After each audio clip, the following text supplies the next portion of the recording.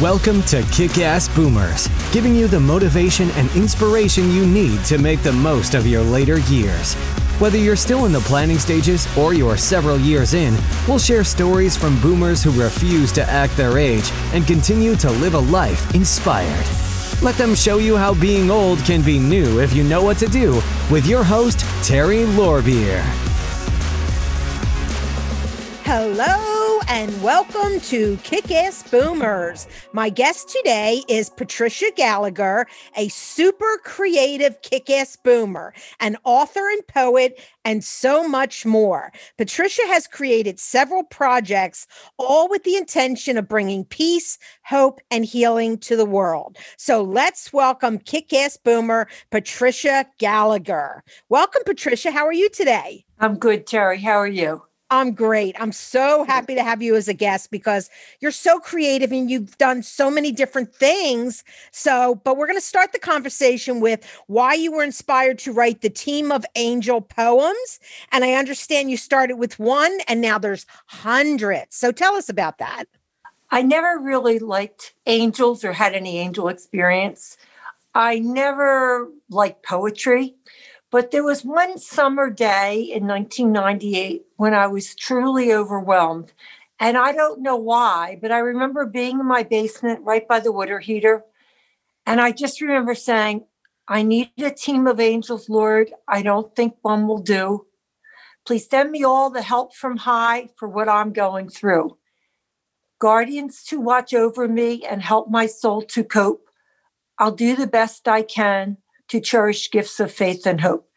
And it might not have been exactly like that, but I know I wrote that down. And I called my friend Terry because she was overwhelmed too. I had 4 kids. She had more than that. And I read it to her and she said, Oprah said she has a team of angels. And then I thought, oh, I was calling this an angel for the overwhelmed. I think I'll call it a team of angels for the overwhelmed. And about that time, I had discovered the Monastery of the Poor Clares. And that's a place, a monastery, where when the sisters go in there, they never come out. They pray for people who have no one else to pray for them. And I sat in that chapel and I just wrote a poem a day, a team of angels for depression, a team of angels for the healing grace of God, a team of angels to protect my family. And one of the nuns looked out from the grate that they have and she said, you're in here every day. Are you okay? That's funny. And I said, sister, I'm writing poems. And somehow we connected. Wow. And by that time, I thought, I want to make a pin, like a Team of Angels pin, and attach it to this poem card. But I didn't know how to do that. And in the meantime, when I wrote the poem, maybe it was during the next 6 months, I went to Office Max and I had them make 100 cardboard Team of Angels for the Overwhelmed with the poem. And I went to Columbus Flea Market and I bought hundreds of little gold charms that somebody was selling. And then I got gold safety pins from A.C. Moore or Joann's. And I hung the 3 angels from the safety pin and attached it to the card from Office Max. And during those months, I just left those angel pins with that poem for anyone that I thought may be overwhelmed. A friend whose son had cancer, another friend whose little child had drowned in their pool. There were many people who needed that were much more overwhelmed than I was. And after I talked to that sister, I said, I really want to make a lot of these pins. And I said, I don't think I'm the only overwhelmed person here in Bucks County. And she said, oh, no, dear, you're not. You definitely are not. Why don't you go to the Catholic shop? Who would think that a nun that was cloistered would give me an idea? Right. Go to the Catholic shop in Newtown and look at their items and see who makes this costume jewelry. Right. And I found a company in Rhode Island and I contacted them. And that's how I began to manufacture the pins. And the first run was for 10,000 Team of Angel pins. And then I did another 35,300 and then another 48,000 and then another design of a smaller pin. And wow, that's a lot of pins. Well, it got to 125,000 pins. Oh. And that was just up until 2009. And I haven't ordered them since then. Although a couple of times I contacted them and I got their pricing for this period of time because of all the projects I've done, Terry, in my life. This is the one that I feel like is my baby. I just yearn to do more with that. And I always hope that a bigger company might find me and kind of sponsor it or adopt the project. But Right. in my heart, I know that 125,000 people have received a Team of Angels pin that was attached to a poem card that offered a poem of comfort. And you sent some to the soldiers too, right? Which is Yes. wonderful. That's amazing. 5,000 pins went to our troops when they were in Bosnia, Herzegovina, Albania during that war Oh, wow. in 1999. Mm-hmm. And I initially had contacted a chaplain at McGuire Air Force Base and one at Fort Dix. And I asked them if anybody there was overwhelmed because I had 10,000 pins for the overwhelmed. And the chaplain said, Patricia, do you know what it's like to be called to an unknown part for an unspecified period of time for an unknown cause? Yes, we would like to have these pins to go in the packs of those being deployed. But by some kind of synchronicity or good fortune, I was contacted by a reporter, Amy Seabolt, with the Stars and Stripes, and she heard about the project and asked how she could help. And with her help, it was the chaplains and the military wives in Wiesbaden, West Germany, who requested that I send them 250 pins in large boxes. And that's how I distributed 5,000 pins to our troops. And I received 30,000 letters over the years from people that told me where they were. In particular, there was a cavalry unit. I didn't even know what that was. But whoever was the top official in that particular group requested them for her troops multiple times, 100 at a time, 150, because she knew what they were going through during that war. Right. But there have been so many people that contacted me that I just read every letter and I thought, boy, I was overwhelmed. But when I read the letters, I thought, boy, I was never overwhelmed as the mother whose 3 children died in a fire or someone who lost their twins at birth. They were just heartfelt letters that I never knew how the pins got to people. The only thing that I knew is on the back of each Team of Angel pin, which was a gold lapel pin with 2 little lapel things. And it was on a very pretty card, kind of like Hallmark quality, glossy. It had the poem, and there were 300 poems that I wrote eventually. But on the back it said, please keep this angel pin until you meet someone who needs it more than you do, and kindly pass it along. And then it had my address. Right. Patricia Gallagher, 301 Holly Hill Road, Richboro, Pennsylvania, which I moved from there years ago. Right. But so many people took the time to write. Even a man on death row that said he wasn't able to receive that pin, but he had gotten a notification it was sent to him. Could I send him the poem cards that he was allowed to receive? Oh, wow. I did find out what he had done, and he was executed, but it just touched me so much that pins not only reached people with illness. There was also, when I placed them on my porch, February 2nd, February 9th in 1999, people came and they took the pins. And in the Pottsville newspaper, I don't know what, Pottsville Daily something or other, somebody sent me a color picture on the first page.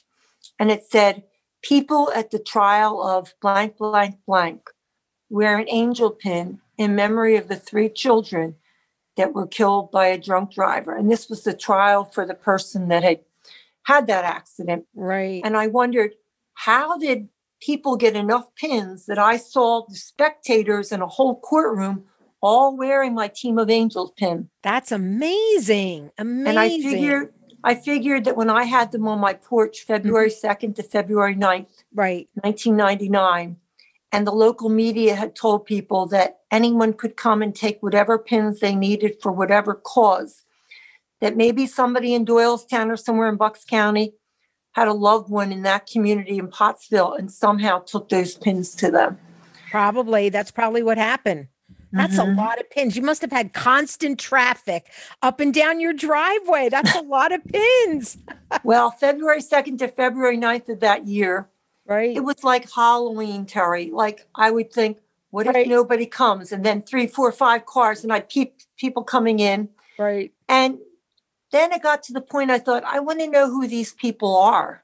Because one lady left an album of her son who had died of an allergic reaction or asthma attack or something. Right. And people were leaving little things. And I had a basket for their intentions. And I said, if you'd like to write your intention, I'll take this basket to the monastery of the Poor Clares.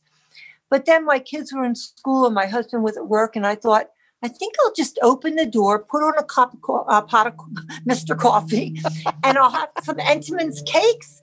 And maybe people will come in and like gather. Oh my gosh. And then I stood back and I said, there's people in the sunroom. There's people in the family room. There's people in the living room. There's people in the dining room. And all these strangers were just talking to each other. Right. And it just really made me feel so happy. And then it was the last day when a lady asked me if I had anything for the military. And I said, no, but come back a little bit later. Come back tomorrow, the next day, whatever I said. And then I wrote a poem, A Team of Angels to Protect Our Armed Forces, I think it was called. And I went to Office Max and had them make a red, white, and blue type of design. I put that poem. I called the lady. I gave her a whole bunch of them for her son's battalion, wherever he was. I think he was in Kosovo as well. Right. And that kind of launched why I had 5,000 that went to Wiesbaden, West Germany with that poem. Right. Oh, that's just amazing. And it was beautiful. I saw the poem. It's a beautiful, they're all short, but they're so well written and they're so beautiful that they really do make people feel better. It brings them peace. I hope so. It does. Yeah. And that's why on my website, I decided to put those poems. Maybe I selected 100. And I think I put these, A Team of Angels in the Meantime of a Difficult Situation. And I figure I was going through that. And I just wrote, I don't know how it all will end or if the problems will begin again. I'm so weary of grief and pain. Oh, to be an unknowing again. I ask the angels with their skill to open my heart to accept God's will. And in the meantime, I ask God to send a team of angels to be my friends. Oh, and wow. I'm just going to open another random one. And I remember I wrote this when my father had throat cancer and had the box and everything. And he was going to Massachusetts. And it was a team of angels for courage. When facing the unknown, fear comes into play. You try not to worry, but it creeps into your day. This courageous team of angels feel your worry too. When you feel your heart is racing, they are praying just for you. And honestly, Terry, they're not even my words. I don't talk like that. Like I look at them myself and go, where did they come with? And I think one of my favorite ones was a team of angels to protect my loved ones. And I think that's a universal feeling. Absolutely. And I wrote, please send a team of angels, Lord, to watch my loved ones dear, to guard them and protect them when they are far or near. I worry about the world, dear Lord, in which we all now live. A blessed team of angels is the best gift I can give. And I wrote these when my kids were 6, 9, 12, and 14 at the time. And I know you're just worried about so many things with your kids and with your husband and your family and your extended family.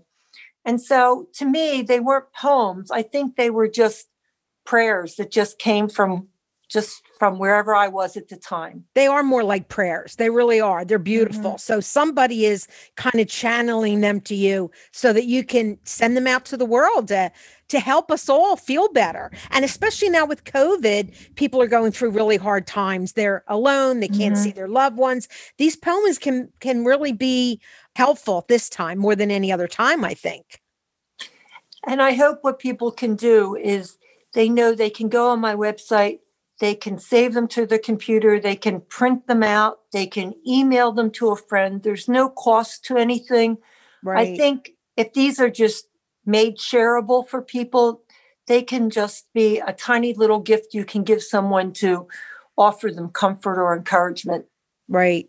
So we do want our Boomer Nation to go to her website and really do that for your family and friends. And I think the website is creativelivingwithpatricia.com, correct? That's right. Mm-hmm. Okay. And that'll be in the show notes as well. So you'll be able to go back to the show notes, but all these poems are there for you to use and help lift up your family and friends and even yourself. And it's been a long time since I first began the project. Mm-hmm. But although I've done a lot of things in the meantime, I just really want to continue to write the poems because now at age 69, I'm in a different place than I was earlier. I wrote one for serious illness. I've written them to thinking of you. I've written them for accepting what I cannot change. I've written them for a troubled loved one.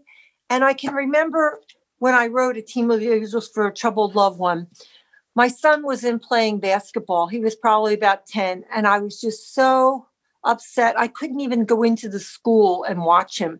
And I remember sitting out in the car and saying, my loved one has some troubles, Lord. You know, we need your peace. Please send a team of angels, Lord, to help the problem cease. We'll pray by day and pray by night. Please keep the angels in our sight. With their love, we know we'll find our very longed for peace of mind. I remember I was at Holy Redeemer Hospital and I just thought, oh my God, life is so hard. And then I wrote a poem, A Team of Angels for When Life is Hard. So that's how they all came about. Right. Whenever you had a little difficulty, you wrote a poem about it. That's right. And we all have the same difficulties. So it's great. It's there to help everyone. Different times, different ages, but we all have them. Mm-hmm. So that's great. And it's also, I think, nice for people to know that maybe you and I, we're a little bit older. We've had those problems, those times when we were just driving around and our heads were hurting and our hearts were racing. And thank God other people came to support us when we were going through that. And we got through to the other side. So hopefully by sharing these things on your show, people will know they have tough times, but there's others that will guide them through some of these things. Yes. And these poems or prayers, they do sound more like prayers to me, will be very helpful. They really will. They'll bring you peace and healing. Mm-hmm. And that's what they're meant to do. Thank you. Yeah. And you have a couple different projects that you're doing, many different projects. But one of the other ones is really key for right now. It's called I Love You Deeply. And that's a great little project for Valentine's Day. And since everyone can just go to your website, there'll be a little drop-down box all the way on the right. It says projects, and you just take the little drop-down boxes and you'll see I Love You Deeply. And tell us a little bit about that and how that came about. Well, during the pandemic, somehow I just got really creative. I got back to my old self. I used to think I was so creative when I was 48. I don't know why that pops out in my mind, but I remember at that time, I just decided to rented a van. I decorated it with Do You Need Hope? Asked me for a free Team of Angels pin. And I went on the road, Philadelphia, Pittsburgh, Cleveland, Detroit, Chicago, Des Moines, Nashville, Knoxville, down to Florida, up to Virginia Beach. Oh my God, how long were you gone? That's crazy. I was gone about a month, and I took the kids and sometimes I took the kids and their friends. And wow. I've done 3 tours like that. I called them my tours whenever I came out with a new book or a new project, and I had the same route. Right. I would contact libraries, public libraries. I would contact churches and say, I'm coming through your town, and whatever my topic was. Right. So that was my creative period. And then I feel like I've done other things. I was doing the stuffed animal project where I collected 11,000 stuffed animals from people on Craigslist, not all at once, over 3 years. Right. And everybody has stuffed animals that their kids no longer need, but I wanted new and gently used. Right. And there were many schools and kids doing bar mitzvah projects and everything that would find out about it. And they would have these kids do it. And I would get a call from a synagogue in Yardley, for example, that had 750 new stuffed animals. Wow, because that's the parents didn't give used ones. They went to the Disney store and their kids gave magnificent ones. Wow. And then my mother, who was in her 80s, she and I would take them to nursing homes and we do a little program with them. And everybody would get something to hold on and cuddle. And you might think, well, why would an older person in a nursing home want that? Well, it would be a conversation starter when the CNA would come in. Oh, where did you get that?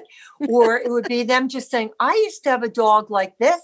Or more often than not, they held it. They held it to hold on to. Yeah. Or sometimes they would just put them on their bed. Right. So I did the stuffed animals and did the flower project and I've done things, the team of angels. But during the pandemic, I had to stop doing the flowers for a little bit.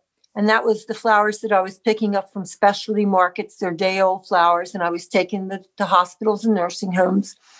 And with that project, I was on the Today Show with Hoda and Jenna. And that was right before the pandemic. Mm-hmm. And then right after the pandemic started, I couldn't go into nursing homes and I couldn't go pick up the flowers. So I sat in my little place with my candle and my tea and my hot chocolate. And anything that I had ever thought of in my life, I started putting together on this website or in these little books.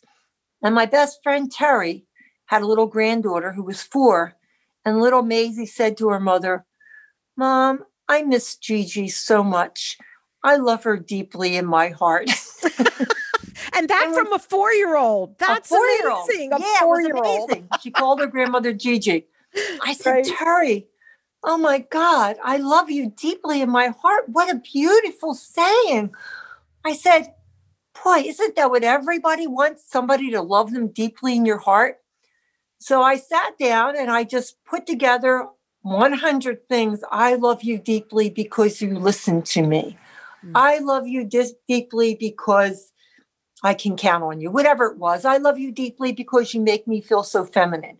And I put these I love you deeply in a book called I Love You Deeply. And I put that on Amazon. And then next project, I was sitting there, that was done. And I did 8 or 9 of these books during the pandemic.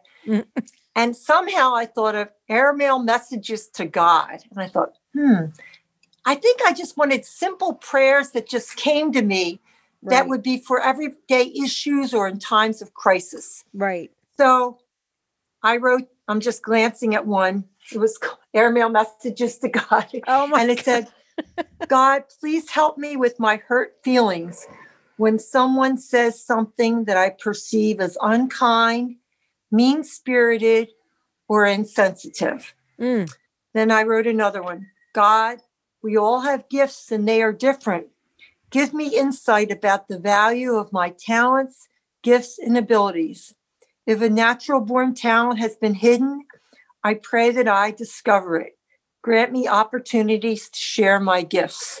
And I don't know where these came from, Terry, but thank you for all the roses in the garden of my life. I've never said the roses in the garden of my life. Where'd that come from? That's so beautiful. The people, projects, and everything that you have given me to carry me along.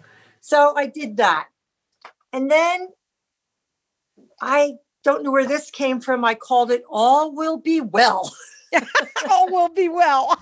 That's what we need during the COVID crisis because everyone's upset. Will we get over this? So that's great. All will be well. So I just put all these little pictures and all these pages and I just wrote this. I want you to know I really miss you. My daughter was living in California. And then another one I wrote, I enjoy being with you so much. And then another one, please don't fret over it anymore. Just call me. And then another one, when I first met you, I knew we clicked and that we would be friends. Even though we don't see each other or talk very often, we always seem to connect as if no time has passed. I love how we laugh and reminisce about our memories. I appreciate your friendship. So all these were just what I was thinking in my tiny little hidey hole here. during the pandemic. Right. And it just made me just want to express myself. And then after I did all these things, I put them in these little booklets. Mm-hmm. But I posted everything on my website so that other people can just download it and share it. There's no need to buy anything. They can just pass these sentiments along to anybody that they feel this way towards. That's so great. That's so wonderful. So that if there's baby boomers sitting out there that don't know what to do, we're all home alone, start sending these out to your family and friends. You can just download it and email it to them. So It's so easy, but it's a way for you to keep in touch. It's a way for you to be connected with family and friends that you can't see right now. So It's a simple thing for people to do. And yet you might brighten someone's life up a lot by sending these messages out. So, I love the idea. And there was just one more I have in front of me, and I called it Patricia's Positivity Postcard. I've never sent a postcard in my life. And I subtitled it 50 Thoughtful Messages to Encourage, Affirm, Compliment, and Show You Care. And I think what I was really thinking when I got into that mindset, what would I like somebody to say to me? Oh, there you go. Like, what have people not said, or what have they said, or what do I wish they would say? Right. So I'm just going to open one at random, and I'm going to read it. You are an inspiration. You are the best daughter a parent could wish for. This problem is only temporary. This too shall pass. Don't worry. If you make a mistake, you can remedy it and move on. In a well-intentioned effort to make things work out, I gave away a piece of my heart, and so did you. We both need to mend it now. Wow. I think everybody can relate to something like this. And I remember when I was in Skipback, I was in a restaurant and I saw a banner or a sign that said, do more of what makes you happy. And as I was doing these projects, I thought, you know what? I thought I liked to be out and about every single day doing flowers 5 days a week. And I love doing that. Mm-hmm. But I also found that I love being by myself and creating these things. And it's a good thing, because when you do what you are passionate about, it comes through, and you can help a lot more people with these little sayings and prayers. Really, if the word gets out and people are downloading and using them, it could go around the world, for that matter. I mean, it can. So it's perfect. You're going to reach a lot more people that way. Thank you. Yeah. I think of a few people have said, why do you keep taking these risks? Like you take risks, right? You do. You sound a little crazy, like hopping in your van and drive. But you know what? I can imagine it's helped so many people that you aren't even aware of. You touched their lives, you brought joy and peace, and they just, they got it. You don't know how they profited by it, but they did. So it's out there and it's helping people. I really believe that. And it energizes me. And I think for your listeners too, if they do more of what they love, it energizes them. It does. My father had a saying that I never got. He said it all the time. He would say, that's all attitude.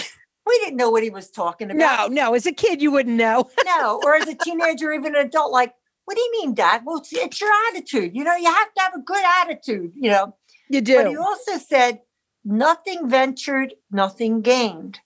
See? And he said that all the time. Right. And I finally got it when I was probably in my 30s or 40s. And I had some ideas for a book. And my books were eventually published by Doubleday and other major publishers at one point. Mm-hmm. But my father said, Trish, nothing ventured, nothing gained. Nobody's going to call you up and say, hey, Trish, do you have a manuscript in that drawer you want me to publish? That's right. I'd say, Dad, I wrote this book about how to start this and how to start that. Yeah, but you can't just leave it in a drawer, Tricia. Nothing ventured, nothing gained. That's right. And the first book, I guess I had beginner's luck because it was published by Doubleday, which was a big publisher. Big publisher, yep. And they sent me on a media tour, like all the people are talking shows and the Oprah Winfrey Show and Sally Jesse and Maury Povich. If I hadn't listened to my father, to take that manuscript out and take a risk that it could be rejected. Right. And by chance, I had beginner's luck. Never had that luck again. But I went to a big writers' conference. It's called the American Booksellers Association with my little manuscript spiral bound. Wow. And I wasn't called that title. It was called Childcare and You, because I was doing a childcare business in my home at the time. And I went from booth to all these publishers, Random House and everything. And when I got to Doubleday, I said, you know, I wrote this book telling other mothers that there's life after. I had worked for Bell Telephone and I had a decent job and everything, but I was staying home with my kids. And I decided to do this childcare business. And I was so excited about it. I thought other mothers could do it too. So I printed a bunch of copies of the book and I taught non-credit classes at Bucks College and Montco, just one-night seminars on how to start a childcare. Right. But for the curriculum, I just made this gigantic handout, which I called Childcare and You, a comprehensive guide to opening a childcare business in your home, something like that. Right. And then when I went to this conference, I just showed them the manuscript and they said, they looked at it and contacted me and said, we'd like to publish it. And I went, publish it? Like, and give me an advance of $12,000? Like, wow. Are you kidding me? And I said to them later, I mean, I had to make a lot of revisions to make it for them. Right. But I said, what? And I couldn't have imagined in the order of the universe. I said, why were you interested? They said, oh, didn't you look at our catalog? We have a whole series. Start your own landscaping business. Start your own catering business. Oh my Start your own gosh. whatever. And you didn't know that ahead of time. I didn't know that. So they knew that their sales reps had a big audience for the Start Your Own at Home series. Yep. So they knew that with me making this book in the same format, that would fit right into that Start Your Own at Home series. Yep. There was another time that I wrote a book called Raising Happy Kids on a Reasonable Budget. I called it Penny Pinching Parents. And I went back to that same conference and I went from booth to booth to booth years later. And I got, by beginner's luck, a second time. I got to a publisher, a major publisher, and not right away, but they said, we'd like to publish this book. And I said, wow, why? And they said, didn't you read our catalog? We have a whole series of books on a budget. How to have a big time wedding on a budget. How to have a big time retirement on a budget. And my book, How to Raise Happy Kids on a Budget, fit right in. So that's where I learned you have to do your homework. But I've never had that good fortune again. Right. But lots of good things happened. And that was back in 89, 95. So that's where I sort of learned the ropes. And that's why I continue to express myself with words. Right. Yeah, and you should. And for my audience out there, you know, if you've never done anything like that before, don't be afraid. Like they can just look at you and see what you did. You just have to be a little gutsy and get out there. Talk to people, do things. First of all, you had to write the books, but then you have to get out there and really hustle a little bit. But there's lots of possibilities out there. And even if only a few people buy your book or find your book or whatever, right. I think the process for your listeners is everybody has an experience that can help somebody. Maybe they had a disabled child. Maybe they had a mental health challenge. Maybe they have their grandmother's recipes. But the excitement of putting that all together, and now people can do a lot of this kind of stuff as an ebook and as a print book on Amazon. You don't have to find a major publisher. No. You can print 100 copies at a time.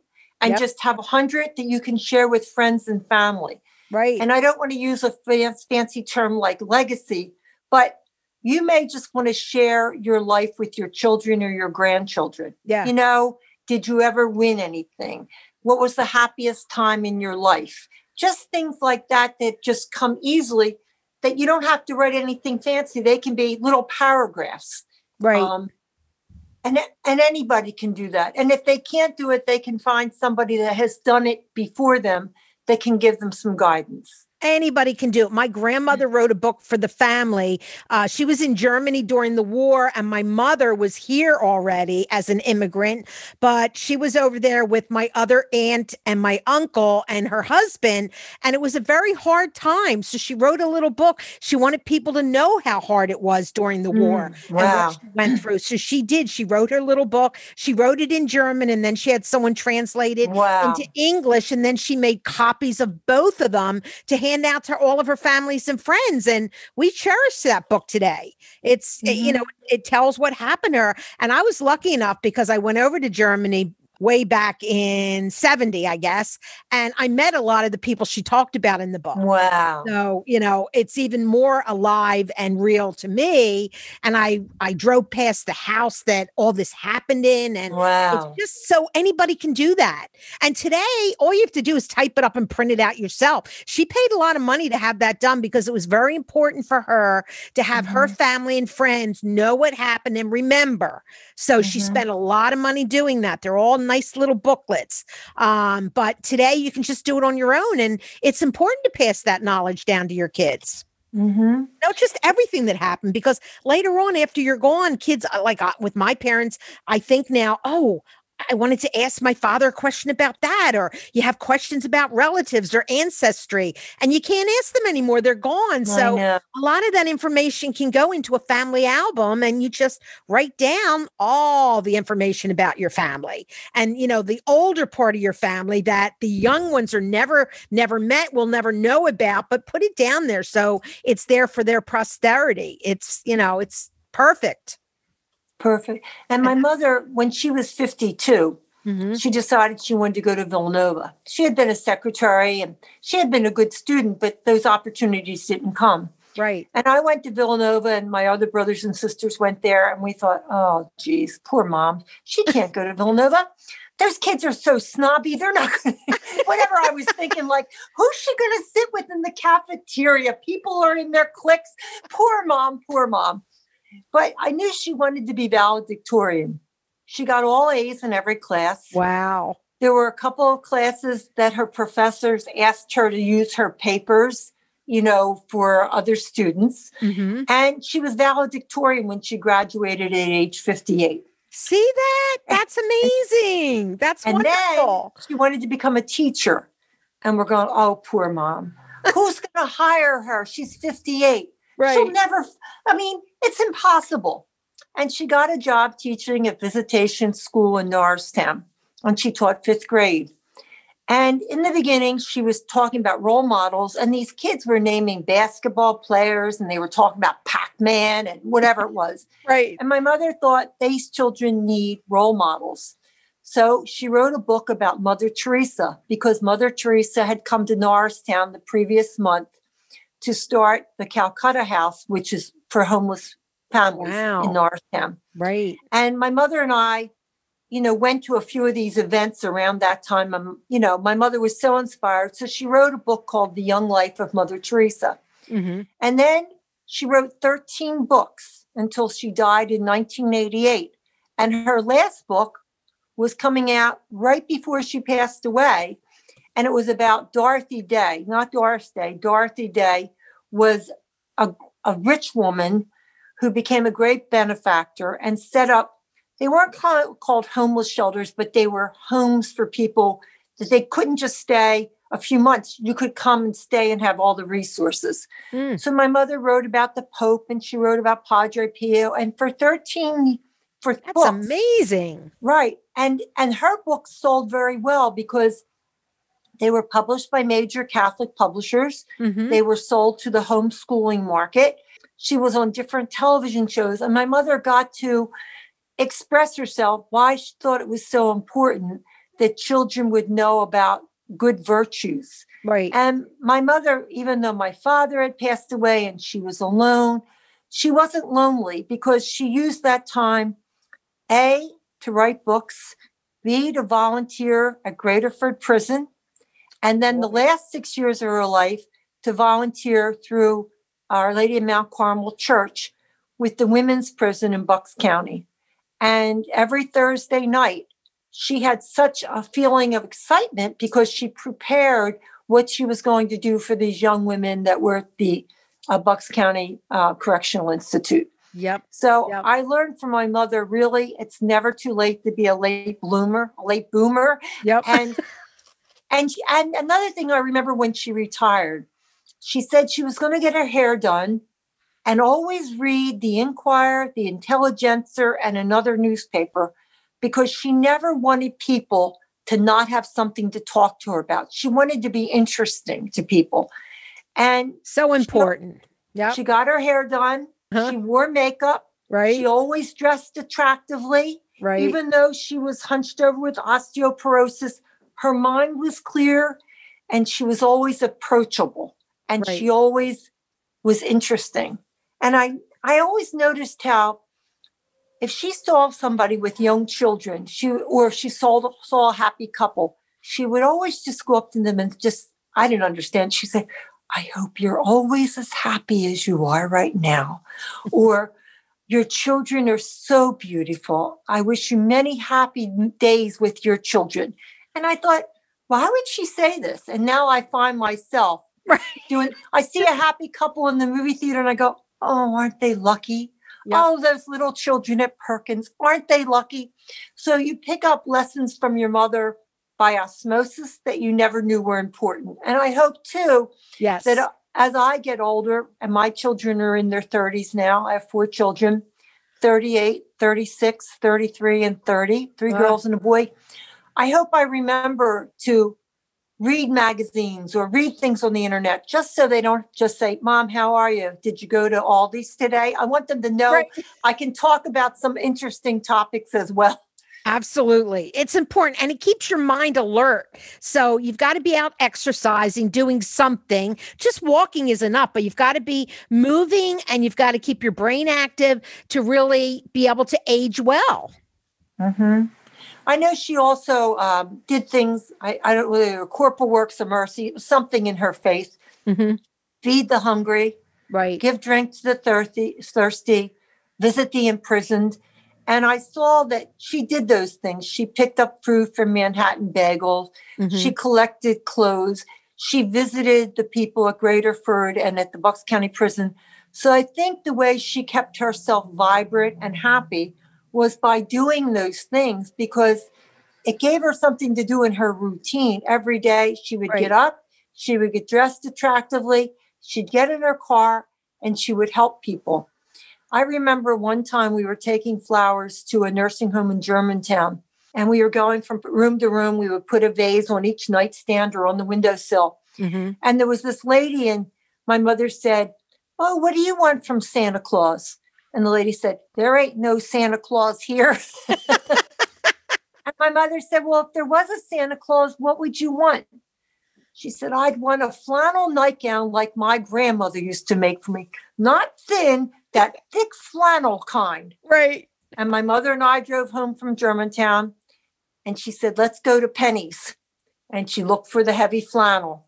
We couldn't find it. We went around the Montgomery Mall, and she found 2 of that old-fashioned heavy flannel. Yep. She put it in a box with the tissue paper folded neatly this way and this way.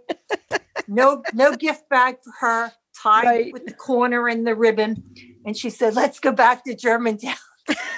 And she went into the room and just humbly and quiet, because that's the way my mother was. Right. She said, Genevieve, Santa Claus brought you something. And there were the 2 nightgowns. And I just think that it did so much for Genevieve to receive them. Right. It did so much for my mother, who wasn't a person of means, to do that. Right. It was wonderful for me to witness that kindness. Mm-hmm. And it was also wonderful probably for the nurses that might come in and see her in this new blue or pink nightgown to say, wow, look what a little kindness did for Genevieve. Yes. Yes. Kindness. That's what life is all about. We need to be kinder to each other and do those little things. It's really important. And you hear a lot of more people talking about it now, which is good. But as boomers, if you are not working full time anymore, we have time to volunteer, and it can be an important part of your life because, like you said, it keeps you active. It makes you feel good because you're helping someone else. You get that feel good feeling, and that's important for your health too. endorphins and all that go through your body when you're helping someone. That's all part of being healthy. So it's important. When I started the Happy Flower Day project, it was May of 2013. And my daughter worked for Action AIDS. And at the end of an event, she passed out these beautiful bouquets to people. And I asked Kristen where she got them. And she told me the different specialty markets that give away to nonprofits that they can deliver these flowers. Mm-hmm. So my mother and I went to one of these stores and asked if we could pick up their day-old flowers. And we had to become a nonprofit to do that.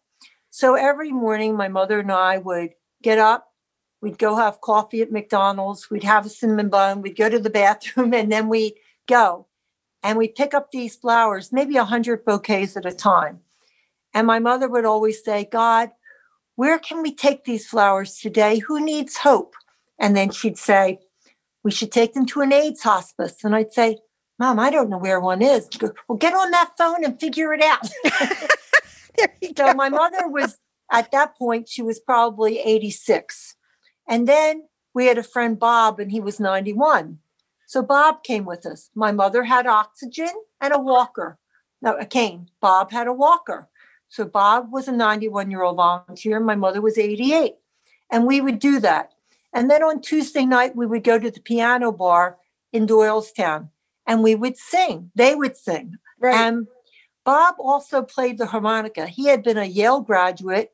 He had been an executive with U.S. Steel or some company like that. Mm-hmm. My mother was interesting. So when we drove along, it wasn't like we were talking about the weather. Bob was talking about the Manhattan Project, and my mother was talking about something. And Bob played the harmonica. So when we went into these nursing homes, he played patriotic tunes. My mother loved Patsy Cline, so they would sing Patsy Cline songs or patriotic tunes. Right. They both passed away, and I moved to Worcester. And I have a neighbor, and she's now 96. But when I moved here 5 years ago, I asked her if she wanted to join me. So here was Ella, 92 years old. And every morning she'd call, where are we going today? I said, Ella, I'll pick you up at 8:30. I'll pick you up at 9. Right. And we drive down to 21st and Market Street, which is 28.9 miles. No. We drive to Wayne. We drive to Jenkintown. We have our whole route of where we pick up the flowers. And Ella had a life. Every day we were going to North Philadelphia to senior apartments. We were going to West Philadelphia senior centers. She got so many hugs. She's 4'8". I'm 5'11". She wanted to help me. Right. She has a cane. I'm holding her. She's holding me. We're rocking. But everybody loved her, and she had a kind word for everybody. Right. Well, when the pandemic hit last March, when she was still 95 and she turned 96 in September, her life changed totally.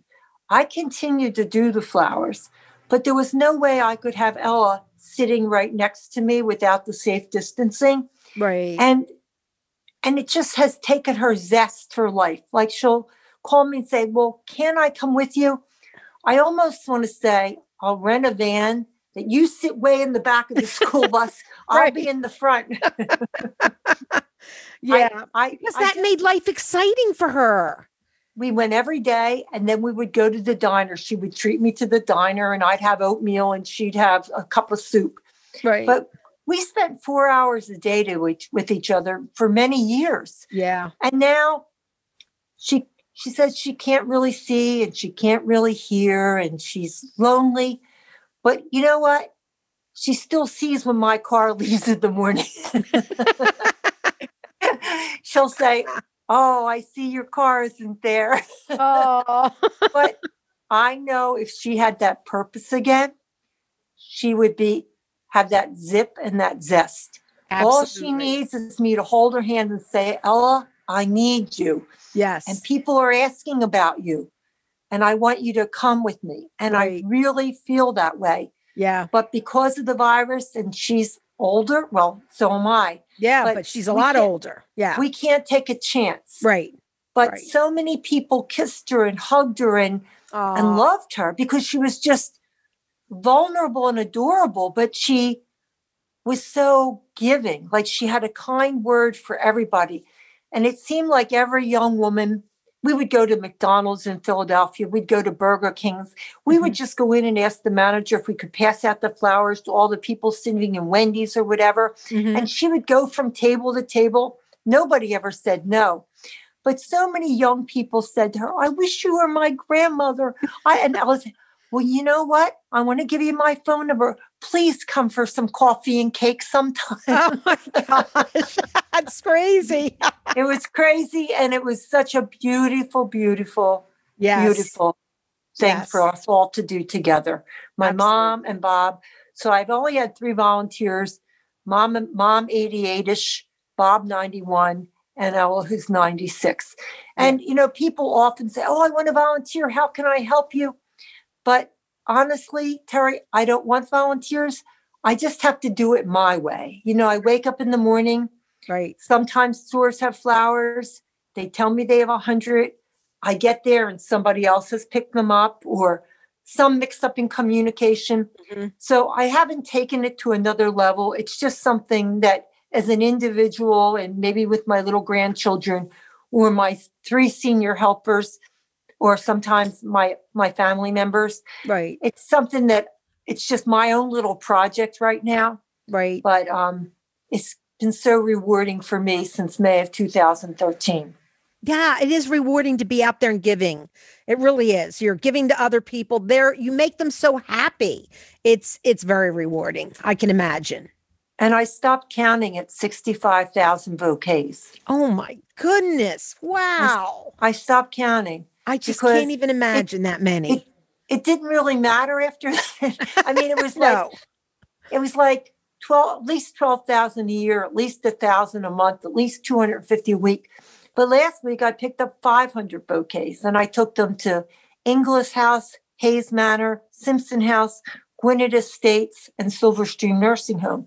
Wow. And I can't go in and pass them out as an individual anymore, but I can text the activity director and say, I'm outside. I used to bring vases. I used to collect vases too, but it got to the point they'd be rattling around in my car, and people would be bringing the wrong size. They'd have big buckets.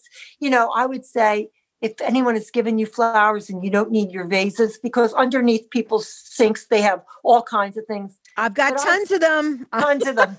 But I didn't want tons. I just wanted something glass that I could put 1 bouquet. Right. And when I started getting copper tins and this and that, and they'd be rolling around in my car, it got to the point I would just say to the nursing homes, you know, here's the flowers, go to the dollar store, go to the thrift store.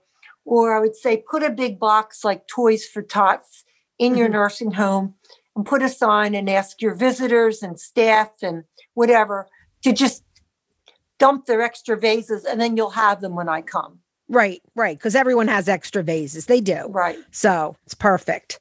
Wow. That's really nice. Such a great story. So great. Thank you. Yeah. And then you also had things for kids fun book you did. So things that you could do with your kids. So I don't think we talked about that yet. That's another little one of the drop down things that you do. And that's on your website. So anyone, well, we're mostly talking to boomers, but if they have grandchildren, you're always trying to think of new things to do with the grandkids. So they could go to the kids fun book and find things to do, right?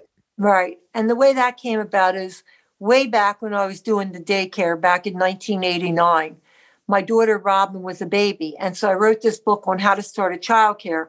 But then I thought we need activities to entertain kids when you're caring for kids in your home. And my first daughter's name was Robin. So I called it Robin's Play and Learn Book. And it was all these things to do with straws and coffee filters and food coloring. And then during this hiatus period in my little hidey hole during the pandemic, I said, wait, let me get that book out. And I went, oh my God, there's more than 100 fun things to do with straws, with popsicle sticks. And I thought, even though they were good for my generation in the 80s when I was raising kids, they're good now for my grandchildren, Bridget and Greta. So I got all these ideas together and I renamed the book Granny Trisha's Play and Learn Book. I was 34 when I did it. Now I'm 69. But the ideas in there are still good. So I put it together as a book, but I also, on that website, I put it that people can click that tab, and every day they can. What I did in the beginning of the pandemic is I bought the popsicle sticks and coffee filters, one set for me and one set for my daughter with her children. And my plan was that each day we would do FaceTime and we would do a little craft together. And they're so simple. They're nothing complicated. Even experiments like when you mix cooking oil with water and add a little food coloring, what do you think will happen? And then just little teeny weeny science experiments and fun things. So that's how the kids' fun came about. And that's great because it gives you something to do when you're talking to them. Because if you're just going to talk to them FaceTime or Zoom or whatever, they're not going to stay on the phone very long. But if you're doing a project, they'll do it with you. So that's a great idea. And something that takes like 3 minutes. Yeah. But just to tell people, nothing ventured, nothing gained. I had all these ideas, all these sayings, all these books, all these kids' fun. And I thought, boy, I wish I had a column like Dear Abby, Dear Eloise, something like Trisha's Corner or Granny's Corner. I didn't have a name for it. And I sent a letter to the editor of my local newspaper last week. And I said, can I offer a free every day or once a week that you'll just take one of these sayings or kids' fun? Or I said, to make it timely, I love you deeply for the month of Valentine's. And she said, yes. She said, boy, submit them to me, but I can't pay you. And I thought, well, I don't need to be paid.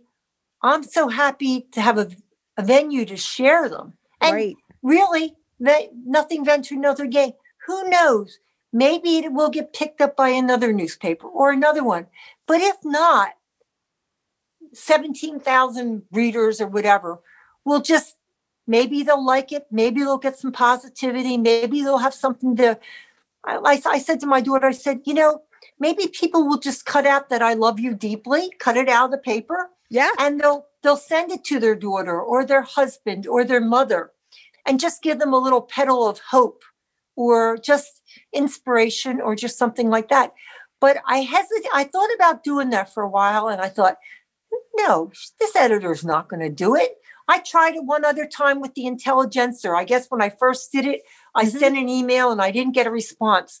Why will I try again? And then I thought, wait, let's try another newspaper. And she was responsive. Right. And I have to put it in the format that they use it, but that's okay. I can change the dimensions. Yeah, right. But I'm just excited right now that I did try something that I really was a little fearful to do.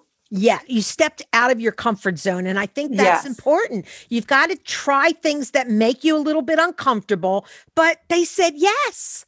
Yes. They said yes. And so many people that have published books that have been very, very popular, they had to go to 10 or 20 different publishers sometimes till they got someone to say yes. So you can't, just because someone says no, you just keep trying. You only had to do it twice. The first paper said no. The second one said yes. That's pretty amazing. I had another project one time, and I'm just telling you this just to give people a little inspiration. Right. Our family was writing a book. Well, no, we hadn't written a book. We had a topic we wanted to share to different service groups and organizations. Mm-hmm. And there was an article in the newspaper, and it was actually made the front page of the Inquirer about our family's desire to share something to help other families. And my husband was working at a men's clothing store. And this man came in and he said, so John, I read about what your family is doing. Is there anything that you want to do moving forward from there? And John said, well, we'd like to write a book about it. He said, well, you know what? You write a book and I'll cover the cost for 1,000 copies. Boy. And he gave us $6,000 because the book cost about $5,000 to print and another dollar per book to do whatever. Right. He said, but I have a few things I want you to do for me. He said, when this book comes out, I'd like you to speak to this synagogue and this synagogue. I'd like you to speak to the United Way. I'd like you to speak at Montgomery County Community College. And maybe there were 7 or 8 organizations that he was affiliated with in some way. Right. Terry, we could never have imagined that. We printed the 1,000 copies of the book. Right. We gave them out at those particular places. Mm-hmm. And then the balance, maybe there were 900 left. And my kids decided that they didn't want to be sharing this personal stuff. We had been approached by the Dr. Phil show and People magazine. Oh, wow. But the kids at that point thought, wait, Mom and Dad, you said you wanted to write a book about this, but you didn't say you were going to be in our backyard talking about it. So the Dr. Phil show wanted it to be like the whole family. And they wanted us to fly out to LA. It was like 4 days later. And the kids were in college and 2 out of 4 said, no way. Yeah. And so we declined that. But the fact that we wrote the book and shared our feelings with each other was a great healing for our family. And then since we couldn't sell the book or market it after we gave these speaking engagements to those organizations, the balance of those 900 books with this man's support, because I said, I want to mail these out to an organization that's national, that they can share these with their members. Right. He gave us, I'm going to say, another grant of maybe $2,000 to pack these books. I mean, there were a lot. Yeah. 900 books in padded envelopes with mailing labels. And, oh my gosh. But it didn't matter that it didn't become a bestseller or that we didn't do anything national. What mattered was that our family had an opportunity for each person to write a chapter. And the kids knew what Dad was thinking and what Mom was thinking. And we learned for the first time how everything affected them. Yep. See that? It's amazing what can come out of those little baby steps that you do. You say, oh, I'm thinking of this. And then you do it and you mention it to one person. You just never know where things are going to start to go once you just take that first step. And I also learned the goodness of people. For that man to come in and say to John, I applaud you for you and your family coming out and talking about this. He must have had some reason that it mattered to him personally, but he wasn't able to be the spokesperson. And he wanted to support our family for sharing our story with other people. Yeah, that's wonderful. Wow. There are so many good people out there. There really are more good than bad, but we only hear about the bad, which is unfortunate. So, but there's a lot of good, which is why I'm doing my podcast. I want people to hear about the good and know that you can do more good. Even as a retired person, we have a lot of years left and we can give back to society. There's a lot we can still accomplish and we'll feel better, and there'll be other people that can benefit. So it's important. It really is.